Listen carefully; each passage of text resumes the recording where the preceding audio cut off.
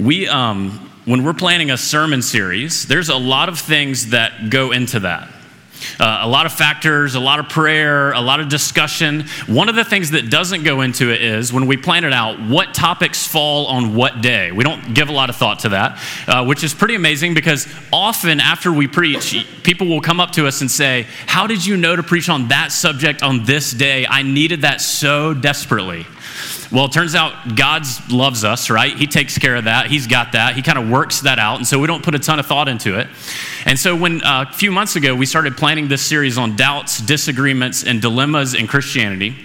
And Andy asked me to preach on how to disagree with other Christians. I thought, well, that could be interesting, right? Like, that could get a little spicy. We might leave a little offended, right? So I started to think about it and get a little excited. So I went to my calendar. And it was May 14th, right? So May 14th, how to disagree with other Christians on Mother's Day, right? I almost entitled the sermon, How to Fight Within the Family, just to see if I could ruin all of our days as we go on lunches and hikes and celebrate Mother's Day together. And so we didn't know it was going to fall on this day, but it's a timely word for us. So go ahead and open up to Romans 14. That's where we'll spend our time together. And as you're turning there, let me just catch you up on some context of Romans. We're jumping right in the middle. Romans is really a two-part book. Chapters 1 through 11 focus mainly on our relationship with God. Namely, how do we get a relationship with God? How are we saved? Through grace, by faith in Jesus. How do we relate to God? Chapters 1 through 11. And then chapters 12 through 16 say, what's our relationship with other people?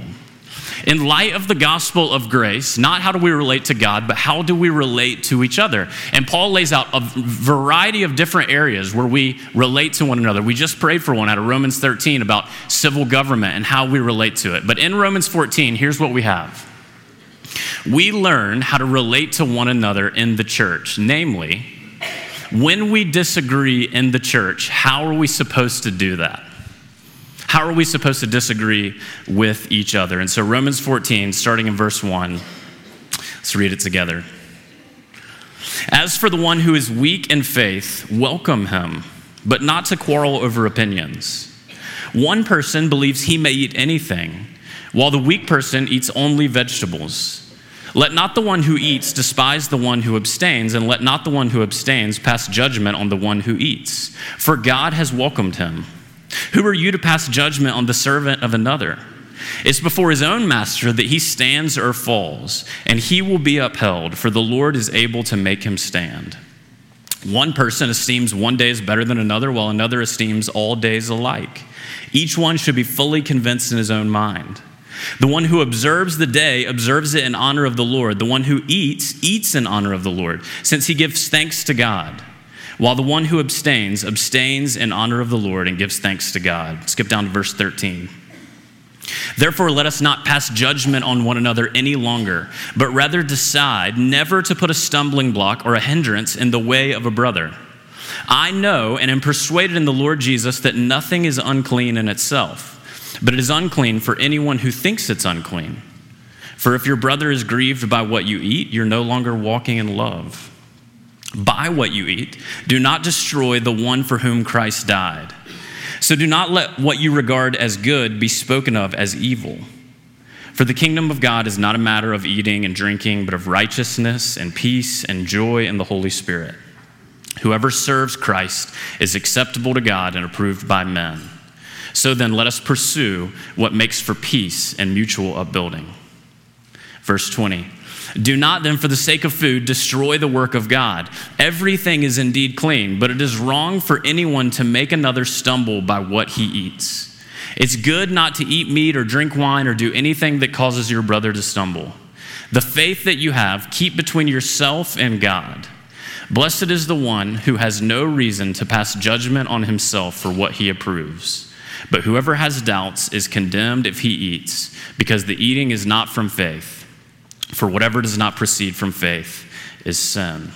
This is the word of the Lord. So when it comes to disagreeing with other Christians, 3 questions I want to ask together this morning. What should we disagree about? How should we disagree? And why does it matter? What should we disagree about? How should we disagree? And why does it matter? So first of all, what should we disagree about? The first thing I want you to notice is something that's sort of implied in this passage, and it's this: disagreements in the church are normal and expected. We shouldn't get saved and come into the church and assume we're all just going to get along and we're going to agree on everything and we're never going to have any disagreement, any conflict, any fights.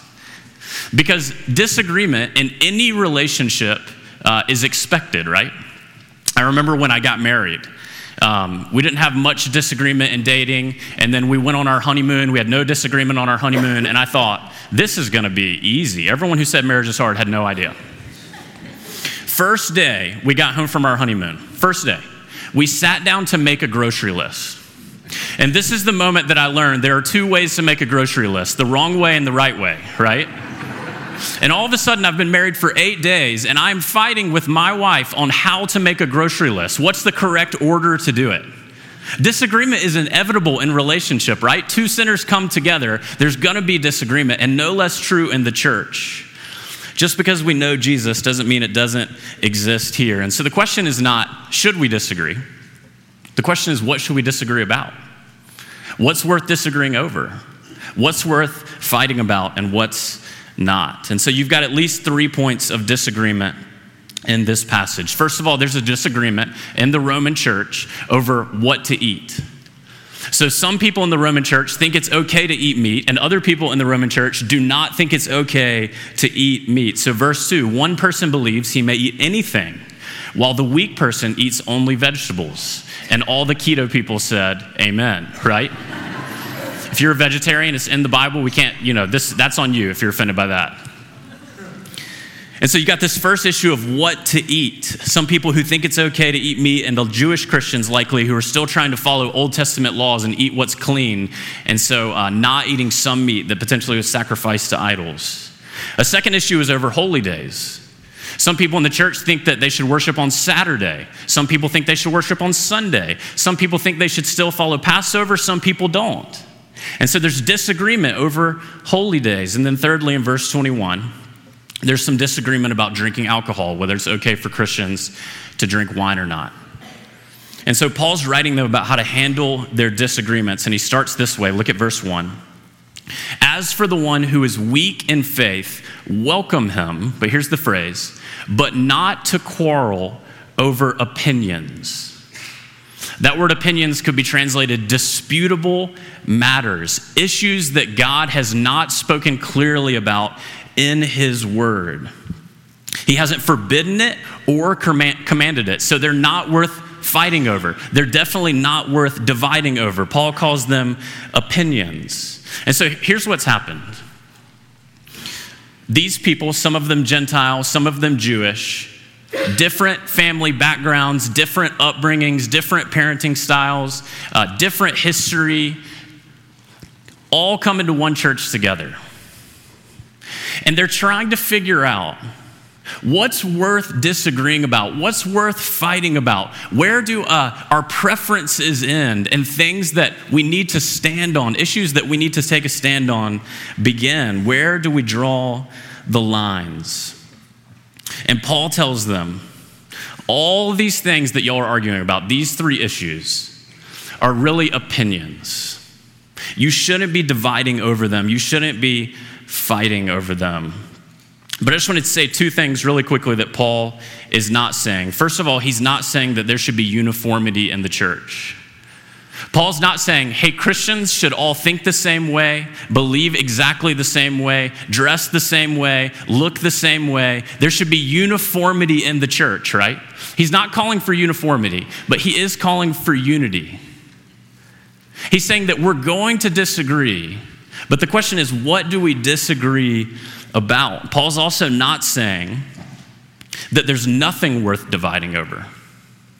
We know from Paul's other letters that he says, hey, if there's a false teacher in your midst, get them out of the church. If there's people who are excusing sin and not repentant over it, divide from them. So there's things worth dividing over. Paul's not saying that there aren't. And so the question is, how do we draw the lines? What's worth fighting over and potentially dividing over? Let me give you 3 levels of disagreements in the church. And here's what you have to figure out. Things in your mind, issues in the church and in culture and in the world and all sorts of categories. Which one of these levels of disagreement does it fall into? The first one is absolutes. Absolutes are things that are essential for salvation, core beliefs of the faith. Things like the deity of Christ, the bodily resurrection of Christ, faith in Christ alone for salvation. If you disagree here, you're in different faiths, right? These are different religions. Second category, convictions. Things that true Christians can disagree on, but that create significant boundaries. Things like inerrancy of the Bible, Reformed theology, views on gender and marriage, mode of baptism.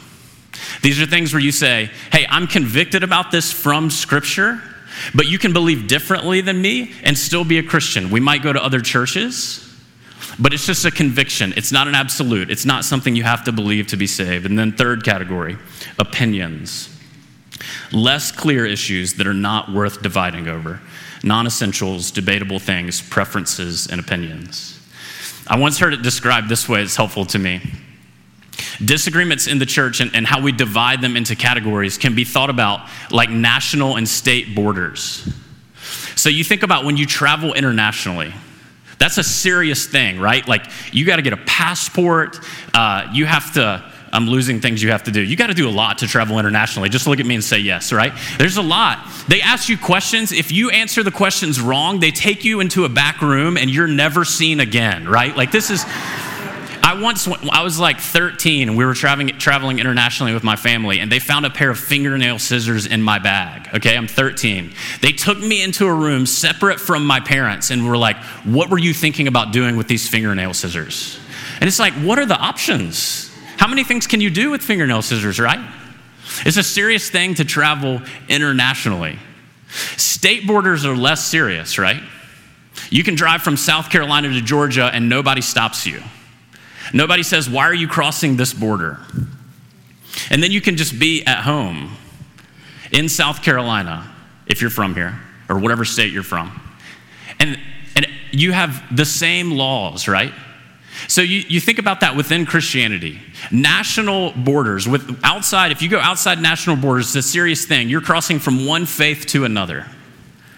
But if you cross within our nation from one state to another, you're going to a place where they might have slightly different laws and they might govern in a slightly different way, but you're still in the nation, right? Or you could be here with your tribe. Not another state, that might be another denomination where you think similarly and are governed similarly and have similar laws and follow similar ways of doing things. And so we have to figure out where to draw these boundaries. And here's the big idea. Not every issue falls in the same category. So where do you draw the lines? Some things are obvious, but some things are unclear. Here's 4 questions to consider. Number 1, how clear is the Bible? So if the Bible is clear, we go with the Bible, right? We follow it. We obey it. We listen to it. But if the Bible is less clear, that tells us something about where we should put an issue in a category. Secondly, is the gospel at stake? Is the gospel at stake? Does the good news of the gospel rise or fall based on this issue? Third question, how often does it show up in Scripture? What weight do the biblical authors give to the topic? And number 4, how has the church thought about it throughout history? This is probably one we don't lean on enough, but if an issue has not been agreed to disagree in the whole history of the church, it's probably not agreed to disagree for us, right? And so we weigh that with other questions. And there's 2 ways to go wrong. We'll close out this point this way. There's 2 ways to go wrong when we're dividing up issues within the church and trying to figure out where they fit. It's liberalism and legalism.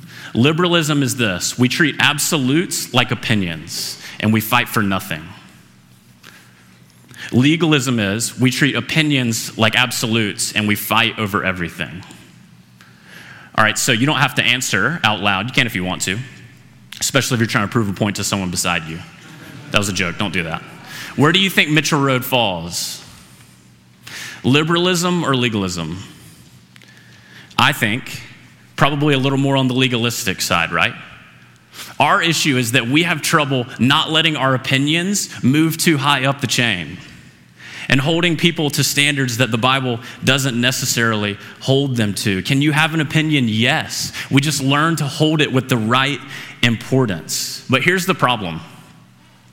The more we age and the further we go in Christianity, we tend not to like our opinions less, but more. We tend to get more dug in and more dogmatic over time. And so here's what I think we have to learn together.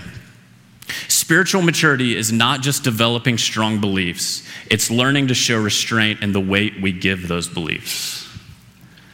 So it's not necessarily spiritually mature just to get firmer into your beliefs. Christian maturity looks like, what sort of weight do I give to this issue? Where does it fall in the paradigm? Secondly, how should we disagree? How should we disagree? Once we draw the right lines, how do we disagree about them? Let me show you just a couple of things we learned from Romans 14. Number one, we treat other people as people in process as opposed to finished products. We treat each other as people in process as opposed to finished products. So Paul divides throughout Romans 14 the people into two camps.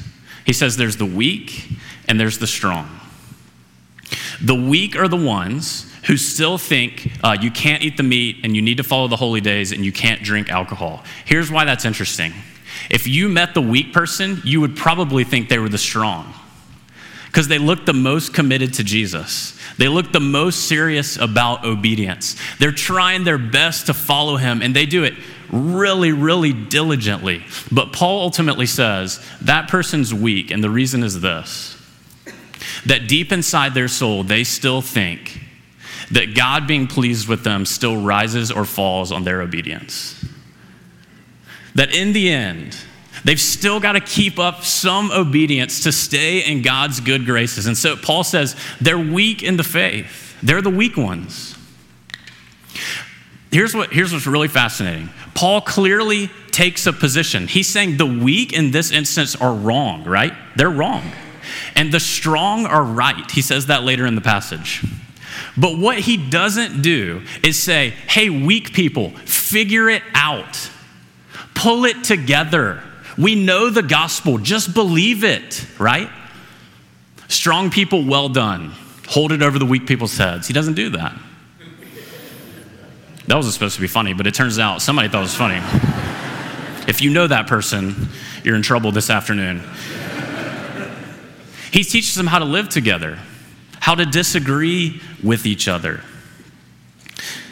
So here's what Paul understands. Both sides have been welcomed by God. Look at verse 3.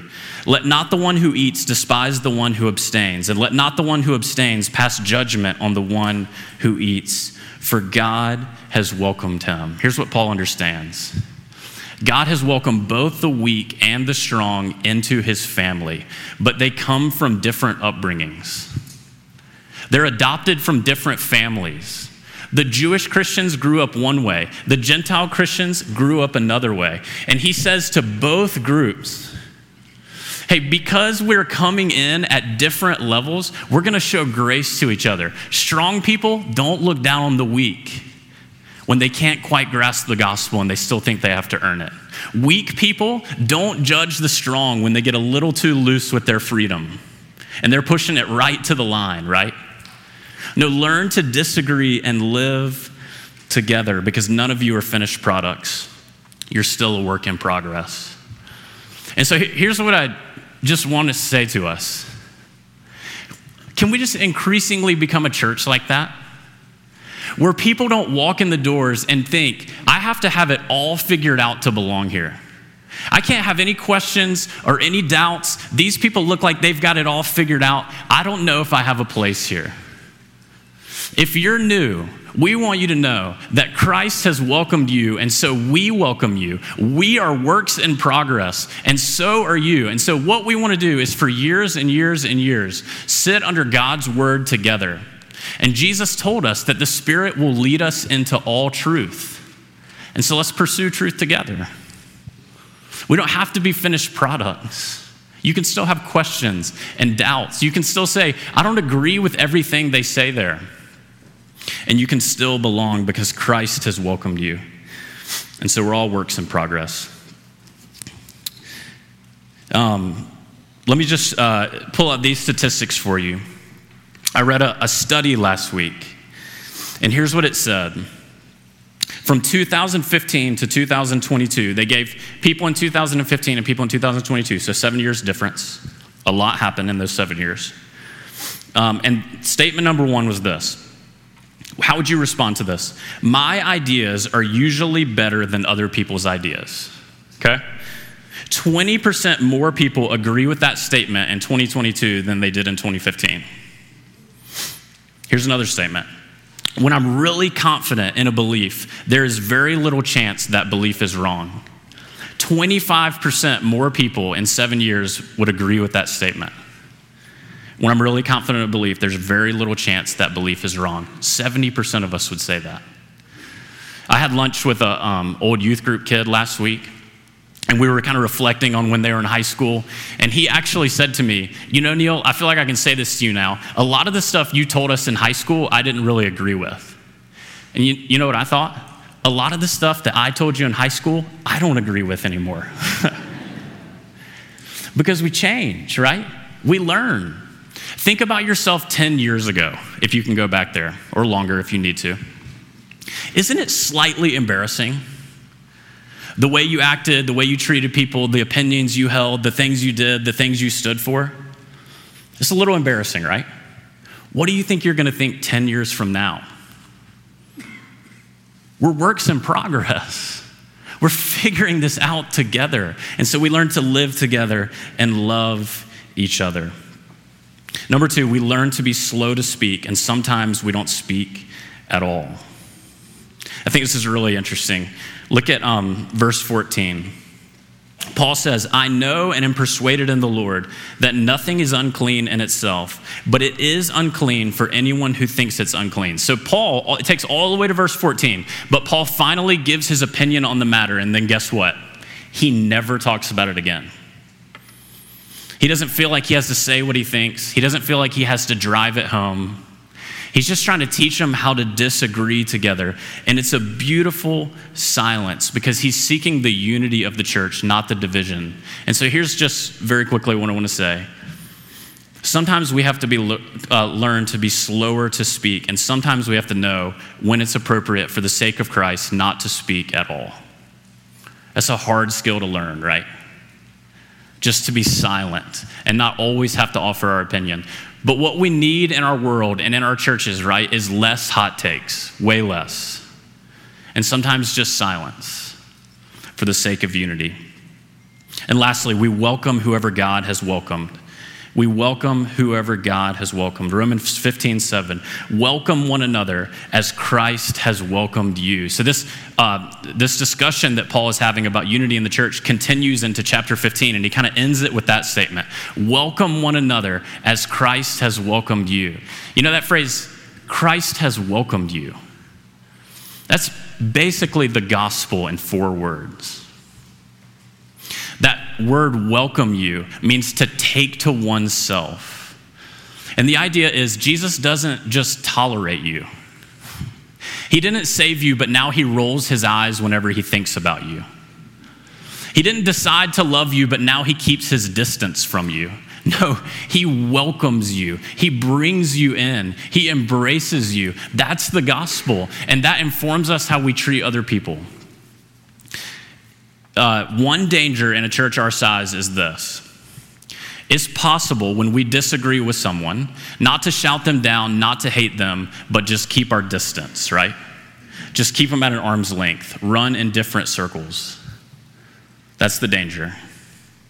But it's anti-gospel.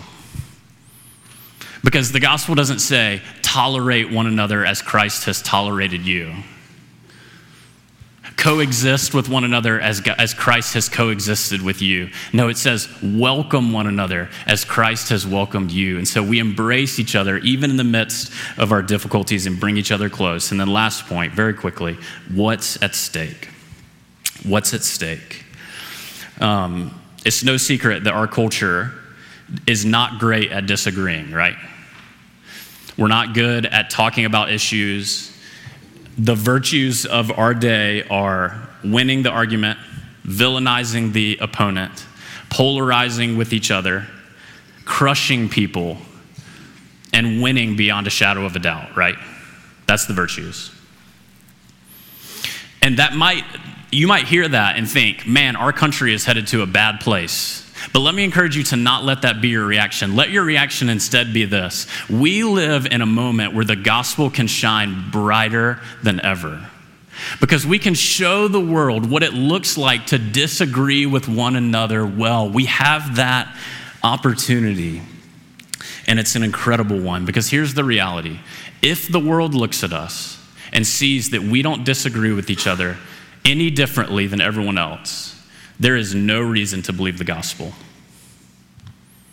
Because what real life cash value does it have if Christians can't even get along? It makes no difference. And so what's at stake? The very gospel is at stake. Let me give you a great story from church history on some guys who disagreed. This was George Whitefield and John Wesley, 18th century revivalist preachers. These were celebrity pastors before they were celebrity pastors. This is irrelevant to the story. I just think it's fascinating. George Whitefield would preach to tens of thousands of people with no microphone. Isn't that amazing? Okay, anyways. So these guys were like the top of the Christian world in the 18th century.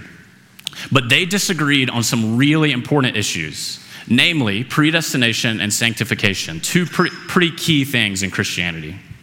And all the people that followed them wanted them to just crush the other person, right? Just lay them out. Let's win the argument. Let's, take one for the team. But these guys became friends and refused, even though they intensely disagreed, refused to publicly go after each other for the sake of the gospel. Listen to what George Whitefield said in a letter to John Wesley. The doctrine of election and the final perseverance of those who are truly in Christ, I am 10,000 times more convinced of, if possible, than when I saw you last. You think otherwise. Why then should we dispute? There's no probability of convincing. Will it not in the end destroy brotherly love and insensibly take us from cordial union and sweetness of soul, which I pray God may always subsist between us? How glad would the enemies of the Lord be to see us divided? How many would rejoice? Should I join and make a party against you? And in one word, how would the cause of our common master in every way suffer by our raging disputes about particular points of doctrines? Honored sir, let us offer salvation freely to all by the blood of Jesus, and whatever light God has communicated to us, let us freely communicate to others. Isn't that beautiful? I mean, these are not minor issues, but they learned to disagree for the sake of the gospel. So much so that Whitefield asked John Wesley to preach his funeral. And the day before his funeral, one of John Wesley's people came to him and said, "Do you think George Whitefield is in heaven?" Here's the answer. She said, "Dear Mr. Wesley, may I ask you a question?" "Yes, of course, madam, by all means. But I'm very, very afraid, Mr. Wesley, what the answer might be. Let me hear your question. You'll know my reply." And after a little hesitation, she inquired, "Mr. Wesley, do you expect to see dear Mr. Whitefield in heaven?" After a lengthy pause followed, after which John Wesley replied with great seriousness, "No, madam." His inquirer at once exclaimed, "I was afraid you would say that." To which John Wesley added with intense earnestness, "Do not misunderstand me, madam. George Whitefield was so bright a star in the firmament of God's glory and will stand so near the throne that one like me, who am less than the least, will never catch a glimpse of him." That's the beauty of the gospel that we can display for the world to see. That we disagree, but we do it in such a way that the gospel shines brightly. And it's not very hard right now. It's just not. There was a time in the history of the church where you needed advanced classes on evangelism, and you better be sharp on your apologetic questions. You know what it is now? Just don't be a jerk. Just don't walk around angry all the time. Just don't look for people to crush and step on who you disagree with. Jesus tells us that the world will know that we're his disciples by the way we love each other. Maybe the great way we love each other in our day, the final apologetic for our day, is that we can disagree with each other in love and show the world that the gospel really is beautiful. Last quote, we'll pray. D.A. Carson says, "Ideally, the church is not made up of natural friends. It's made up of natural enemies. What binds us together is not common education, common race, common income levels, common politics, common nationality, common accents, common jobs, or anything of the sort. Christians come together because they have been saved by Jesus Christ and they owe him a common allegiance. In the light of this common allegiance, in light of the fact that they have all been loved by Jesus himself, they commit themselves to doing what he says, and he commands them to love one another. In this light, they are a band of natural enemies who love each other for Jesus' sake." And so, Father, we want to be a church. Order of worship, at the very bottom, there is a prayer goal for the week. So this year as a church, we're exploring prayer together. And one of the ways we're doing that is by having something we're praying for as a body every week. And this week, we're praying for those in Greenville making decisions that impact our county, surrounding areas of the upstate. And we're praying for our leaders at all levels of government in South Carolina. So that's based on Romans 13. If you want to take your bulletin and put it somewhere where you're going to remember to do that, or take a picture of it if you know there's no way you're going to remember where this bulletin is less than 30 seconds from now, or whatever it takes, write it on your body. We want to be praying this together. So let me do that for us now, and then we'll join our hearts throughout the week. Father, we live in this world as people under authority. That's how you've designed it. That's how you've created us. That's how you've created this world. And so as Christians who believe the gospel, we want to learn how to live that out in our lives. We want to learn what it looks like to submit to our authority, to honor them, to pray for them. We want to be Christians who don't just care about what happens inside these walls, but care about what happens outside of these walls and all of the implications that people in government have on that. And so we pray for them. We pray for our mayor, for our city council, pray for our representatives and for our senators and people at levels of government all around us. God, we pray for wisdom for them. We pray for godly leadership in their posts, that they would see they are also people under authority, that they lead with a God who has created this world and has created them to do it justly and fairly and with wisdom, and so help them. We pray for our leaders who don't know Christ, that they would be converted. We pray for every leader that they would seek the justice and the reform and the welfare of our city, that they would lead fairly and with equity and with care. And so help them, God, and help us as we submit to them and as they lead us, we pray. In Christ's name, amen. When we plan out a sermon series, there's a lot of things that go into that. We try to think about it and make good decisions and think about what the church needs. But one thing we don't consider when we plan it out is what topics or what passages fall on a certain day. So people will come up to us often after sermons and say, I don't know how you knew to preach that on this day, but that is exactly what I needed, right? And you're like, well, I knew that, right? That's why we planned it for today, just for you. No, God takes care of that. He loves us. He's gracious to us. So when we started this series on doubts, dilemmas, and disagreements within Christianity, Andy asked me if I would preach on how to disagree with other Christians on May 14th. And I thought, oh man, that could get a little spicy, right? Like we might offend one another. It could be a hard day. I wonder what it is. Go into my calendar, May 14th, Mother's Day, right? So I thought about entitling the sermon, How to Fight in Your Family. We could have just done that together and I could have ruined all your Mother's Days. But we're going to try not to do that, but we are going to talk about what it looks like to disagree in the church as Christians. And to do that, we're going to look at Romans 14. So get out a Bible or a phone and go to Romans 14. We're going to read from it in just a second together. But let me catch you up on the context of Romans so we're not just jumping in blindly. You can really divide Romans into two parts. Chapters 1 through 11, Paul is mainly talking about our relationship with God. Namely, how does the finished work of Christ make us right with God? That's his sole goal. And then in chapters 12 through 16, he's not talking about our relationship with God, he's talking about our relationship with other people. In light of that gospel, what does it look like to live in relationship with other people? We just read in Romans 13, right? Here's how you interact as Christians with government authorities. And here in Romans 14, his desire and point is this: what does it look like in the church to disagree well? When we don't see eye to eye, how do we disagree with one another? So Romans 14, starting in verse 1. As for the one who is weak in faith, welcome him, but not to quarrel over opinions. One person believes he may eat anything, while the weak person eats only vegetables. Let not the one who eats despise the one who abstains, and let not the one who abstains pass judgment on the one who eats, for God has welcomed him. Who are you to pass judgment on the servant of another? It's before his own master that he stands or falls, and he will be upheld, for the Lord is able to make him stand.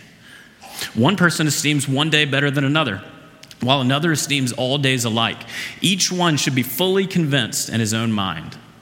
Let the one who observes the day observe it in honor of the Lord. Let the one who eats eat in honor of the Lord, since he gives thanks to God, while the one who abstains in honor of the Lord and gives thanks to God. Skip down to verse 14. I know and am persuaded in the Lord Jesus that nothing is unclean in itself, but it is unclean for anyone who thinks it's unclean. For if your brother is grieved by what you eat, you're no longer walking in love. By what you eat, do not destroy the one for whom Christ died. So do not let what you regard as good be spoken of as evil. For the kingdom of God is not a matter of eating and drinking, but of righteousness and peace and joy in the Holy Spirit. Whoever thus serves Christ is acceptable to God and approved by men. So then let us pursue what makes for peace and mutual upbuilding. Verse 20. Do not for the sake of food destroy the work of God. Everything is indeed clean, but it is wrong for anyone to make another stumble by what he eats. It is not good to eat meat or drink wine or do anything that causes your brother to stumble. The faith you have, keep between yourself and God. Blessed is the one who has no reason to pass judgment on himself for what he approves. But whoever has doubts is condemned if he eats, because the eating is not from faith. For whatever does not proceed from faith is sin. This is the word of the Lord. So 3 questions for us this morning. What should we disagree about? How should we disagree about it? And what's at stake? What to disagree about, how to do it, what's at stake. Number 1, what should we disagree about? The first thing is implied in Romans 15 is that disagreements in the church are normal and expected. It shouldn't surprise us that just because we know Jesus and we come to be a part of a church together, that we can't see eye to eye on everything. 2 sinful people is all it takes to create a disagreement, right? And that exists in the church as well. But it's not only in the church. Any relationship involves disagreement. I can remember when my wife and I got married, we didn't have a ton of disagreement in dating, and then you go on your honeymoon, nobody has disagreement on their honeymoon, right? And then we came back, and the very first day we were back from our honeymoon, we disagreed on how to make a grocery list. I did not know there were 2 ways to make a grocery list. I did not have that problem until somebody moved into my house, right? But relationships create disagreement. It's just going to happen, and we shouldn't expect just because we're now a part of a church that we're going to have no disagreement. And so the question is not should we disagree, the question is what should divide us? And in the Roman church, there are really 3 things they're arguing about. The first one is this: what should they eat?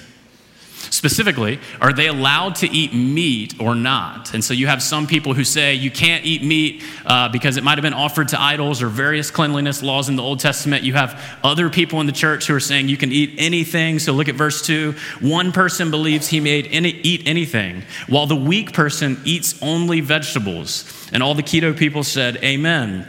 If you're a vegetarian, this is in the Bible, right? It's in every translation. Don't get angry. You got people who eat meat and think it's okay, and some people, Jewish Christians likely, who's still trying to follow Old Testament laws. The second argument was over holy days. So you got some people in the church who think we should have worship on Saturday, and some people in the church who think we should have worship on Sunday. Some people in the church who think we should still observe the Passover. Some people who are saying we shouldn't. You've got disagreement there. And then third disagreement in the church, verse 21 tells us there's a disagreement about whether it's okay as Christians to drink alcohol or not. So they're arguing over these things. They have these disagreements, and Paul is writing them to tell them how to handle it. So look back at verse 1. He starts this way.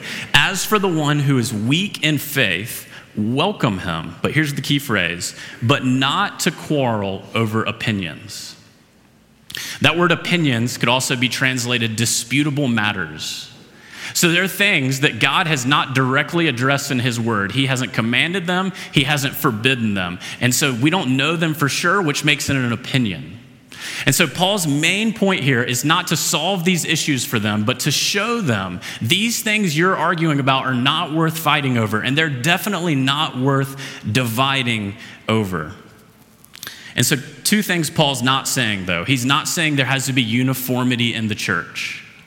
The church is not a place where we all have to come into this room and agree on every issue and see eye to eye on every single thing and leave our personality and our opinions and our backgrounds and our political leanings and everything at the door and just all be uniform, right? That's not the idea. But the church is a place of unity where we might not argue over everything, where we might leave some issues to the side for the sake of unity. The second thing Paul is not saying is that there's nothing worth dividing over. We know from Paul's letters, he says if there's false teachers in the church, get them out.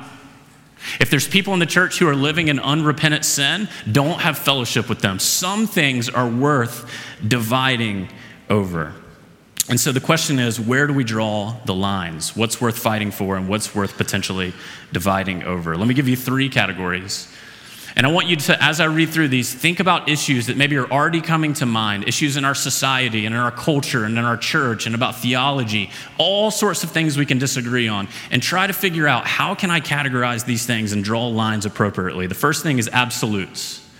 The first category is absolutes. These are things that are essential for salvation, core to the message of the gospel. You cannot be a Christian if you don't believe these things. So things like the deity of Christ and the bodily resurrection of Christ and faith in Christ as the lone way to be saved. Second category is convictions. Things that true Christians may disagree on but still create significant boundaries. So think things like how we think about Scripture and whether it has error. Things like baptism, things like gender and sexuality, things that you could be a Christian and disagree on, but you might be a part of a different church. You might find yourself in a different tribe. And then last category, opinions. Less clear issues that are not worth dividing in any way over, non-essentials, debatables things, preferences, and opinions. I once heard it described like this. This is helpful to me. You could think about how to draw these lines like we draw national and state borders. So if you've ever traveled internationally, you know it's a pretty big deal, right? Like you got to have a passport and you got to come prepared to answer the right questions in the right way, or they take you to a room and you're never seen again, right? Like it's very serious. Border agents don't smile. You think, like, if I don't do this incredibly right, this is it, right? I'm going to stay in this country forever. It's very serious to cross the national border. State borders less so. You can drive into a different state and nobody even knows you came unless you believe in like face technology stuff. We weren't talking about that. That's a tangent. You could drive into a state border with no problem, right? Nobody stops you. Nobody wonders. You can cross anytime you want. So you think about the lines in Christianity that way. To cross a national border is a big deal. You're going to a new religion. To cross a state border, you realize, hey, we're still in the same country. We're still on the same team. You're just in a different denomination. You just think a little bit differently. Different states have different laws they govern by, right? Just a little bit different. Or you might be in your home state where you're under the same laws and same authority, but you disagree about preferences and opinions. And so these are just ways to draw the lines. But here's the big idea. Here's what we have to learn. Not every issue falls in the same category, right? Not every issue falls in the same category. Here's 4 questions to consider when you're thinking about what to disagree on and how to prioritize it. Number 1, how clear is the Bible? If the Bible is clear about an issue, we go with the Bible. right? If the Bible is less clear on something, that tells us something about where it falls in the pecking order. Number 2, is the gospel at stake? Does the gospel of Christ rise or fall on this issue? Number 3, how often does it show up in Scripture? What sort of weight do the biblical authors give to it? How often do they talk about it? How much do they emphasize it? And then lastly, how has the church thought about it throughout history? This is probably one we lean on the least, right? But if in the history of Christianity an issue has been an absolute, not an agree to disagree issue, it's probably not agree to disagree for us, right? And so we can look at church history. It's just 4 ways to decide where things can be categorized. 2 ways we can go wrong. 2 ways we can go wrong: liberalism and legalism. Liberalism is where we treat absolutes like opinions. We fight for nothing, right? Like there are core issues in Christianity, but we just say, don't worry about it, it's not worth disagreeing about. Or legalism, we treat opinions like absolutes and we fight over everything. Now you can think about this in your own head. You don't have to answer out loud unless you want to, and that would be fine. Where do you think Mitchell Road falls generally in this? Which side do we usually fall off on? I would guess legalism. That for us, our issue is we have too many opinions that we bring up the food chain, as it were, and put in categories of absolutes that everyone has to believe and see eye to eye with us on these things. And here's the problem. The longer we go on in life, the older we get, the more we learn. Generally, we don't like our opinions less, right? We like our opinions more. We get more dug in, more dogmatic, more convinced. And so all of a sudden our opinions start climbing. And we start to maybe even unintentionally treat them like absolutes. But here's just what I want to say lastly on this point, and then we'll move on. Spiritual maturity is not just developing strong beliefs. It's learning how to show restraint in the weight you give to those beliefs. It's learning to go, is this an absolute that I'm willing to literally die for? Is this a conviction that we agree to disagree on, but we might be in different places? Or is this an opinion that I can totally let go? Number 2, how should we disagree? How should we disagree? So the first step is to draw the right lines. Now the question is, when we disagree, how should we do it? Let me just give you a couple of things that Romans 14 teaches us about disagreeing in the church. Number 1, when we disagree, we treat each other as people in process versus people who are finished products. As people in process versus people who are finished products. And so the church has divided into these 2 groups that Paul calls the weak and the strong. The weak are the ones who think you can't eat the meat, you can't drink the alcohol, you have to celebrate the holy days. Here's what's interesting about that. If you met the weak person, you would probably think they were the strong one. Because they look the most committed to Jesus. They look the most serious about their faith. They're following the rules, obeying. They're going above and beyond, right? But ultimately, Paul says they're weak in their faith because deep in their hearts, they're convinced at some level that they still have to earn God's favor by what they do. That it has to surely take some of their obedience to keep God's love for them. So Paul says they're weak. They haven't fully grasped the gospel yet. They haven't fully worked it into their lives. But here's what's fascinating. You would expect, because Paul's taking a side here, right? One is weak, one is strong. But he doesn't talk about, the rest of the chapter, he doesn't go, all right, so weak people, pull it together, right? Figure this out. No, he spends the rest of the chapter saying, hey, weak and strong people, learn to disagree and love each other in the midst of this disagreement, because we're all people in process. None of us are finished products. He says we're all welcomed into God's family, but we're adopted from different places, right? We have different family upbringings and different histories and different things we carry into the church. And so Paul says to the weak people, hey, don't judge the strong when they're taking their freedom in Christ like a little too far, right up to the line, right? And he says to the strong people, don't judge the weak who are just trying to figure this out. We're all in process. And here's what I want to say to us to challenge us as a church. Can we just be a place that lives like this, that when people enter, they don't think, I have to have everything together. I have to know the answers. I have to have my theology buttoned up. I have to look like them and agree with them and think like they think. Instead, we say to people who come in, hey, we're all in process. None of us are finished products. Let's learn to follow Christ together. Don't we want to be a church like that? Where people feel welcomed. And they know that if we disagree on opinions, they still belong here because Christ has welcomed them. And so we welcome them with open arms.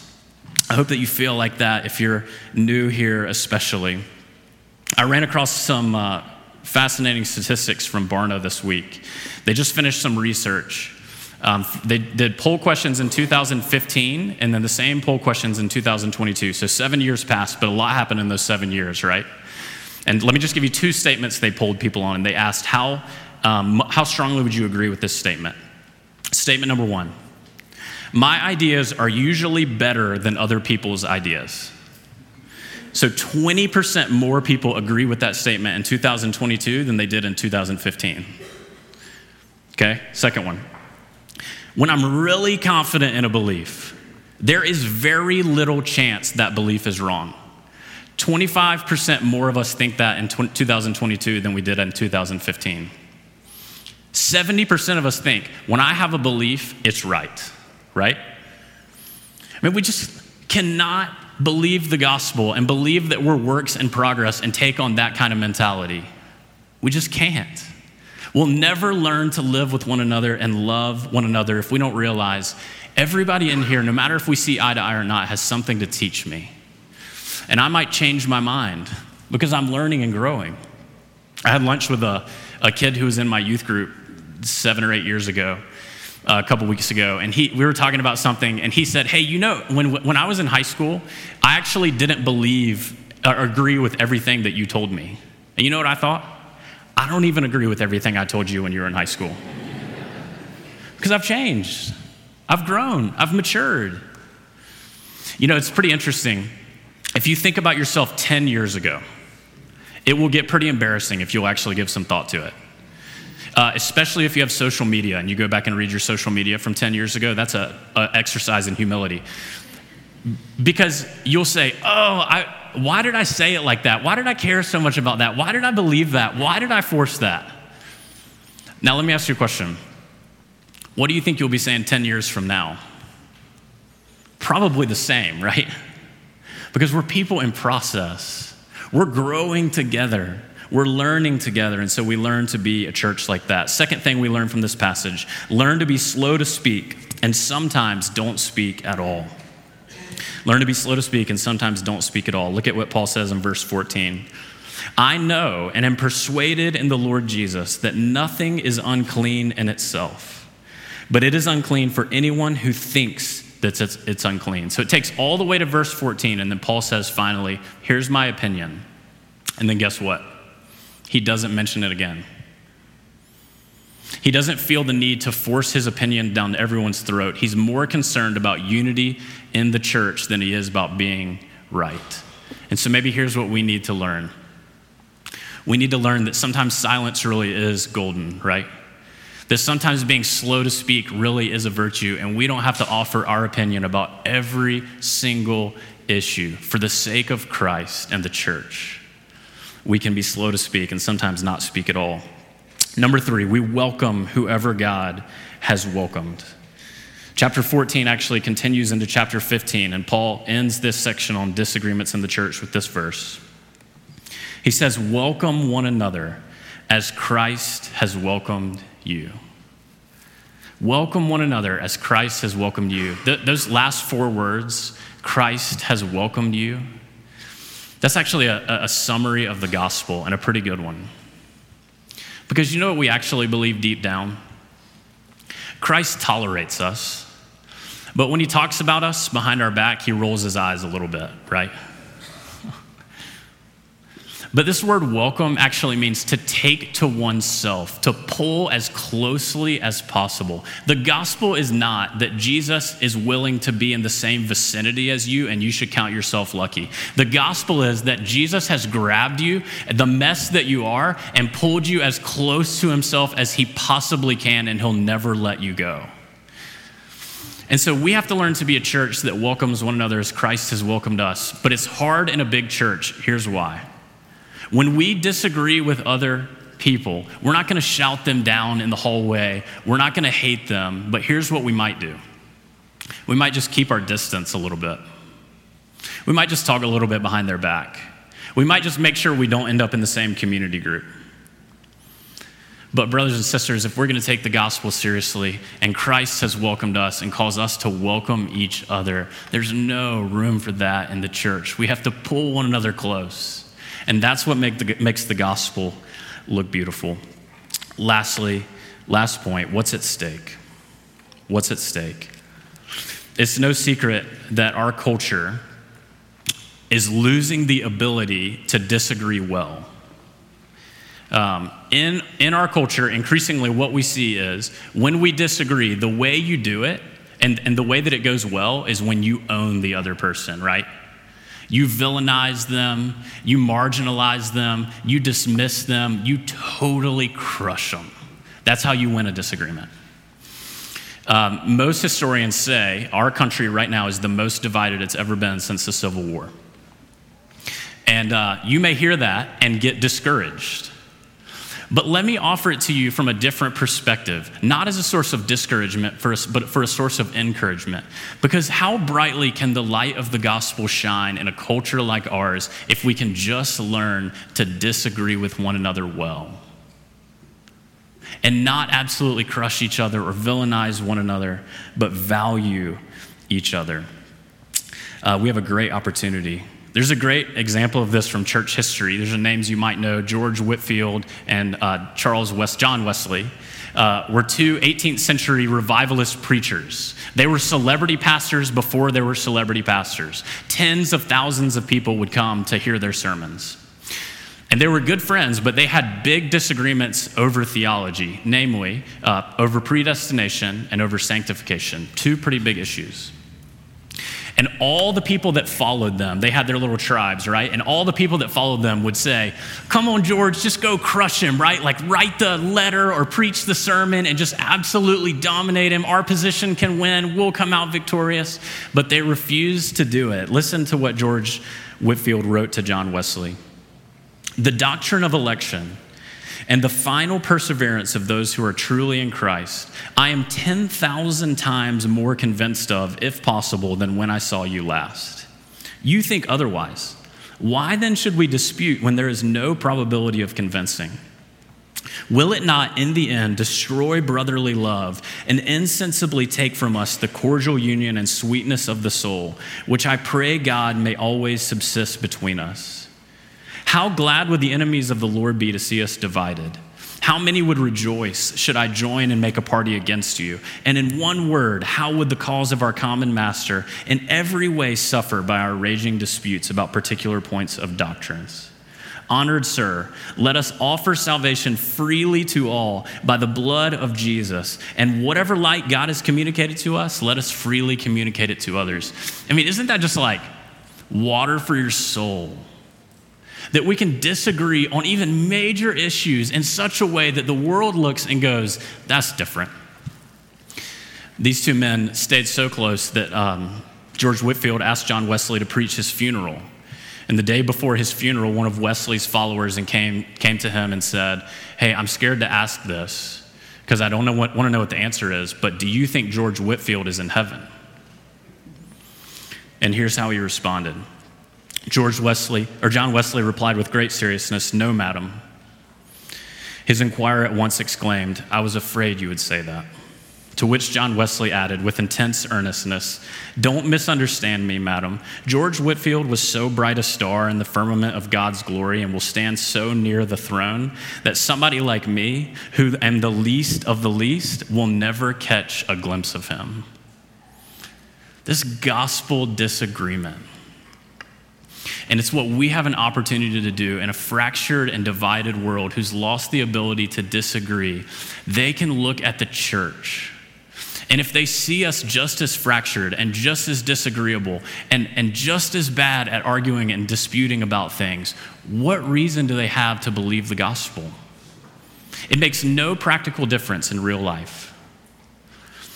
But we also have the opportunity to look very different. Look, it's not very hard right now. Can we just be honest? There was a time in the church, I grew up a little bit in this, where you had to have a master's, class in evangelism and memorize all the good apologetic answer to be ready when you got in a disagreement. That's how you prove your faith to the world, right? You know how we show that the gospel is true to the world now? Just don't yell at everybody all the time. Just don't be a jerk and so angry and just try to crush people and villainize them when they disagree with you. You just do those very simple things that we teach like 4-year-olds, and the world's gonna look and go, that's different. Those people stand out because we can disagree well. One quote from D.A. Carson, will be done. He says, ideally, the church itself is not made up of natural friends. It's made up of natural enemies. What binds us together is not common education, common race, common income levels, common politics, common nationality, common accents, common jobs, or anything of the sort. Christians come together because they have been saved by Jesus Christ and owe him a common allegiance.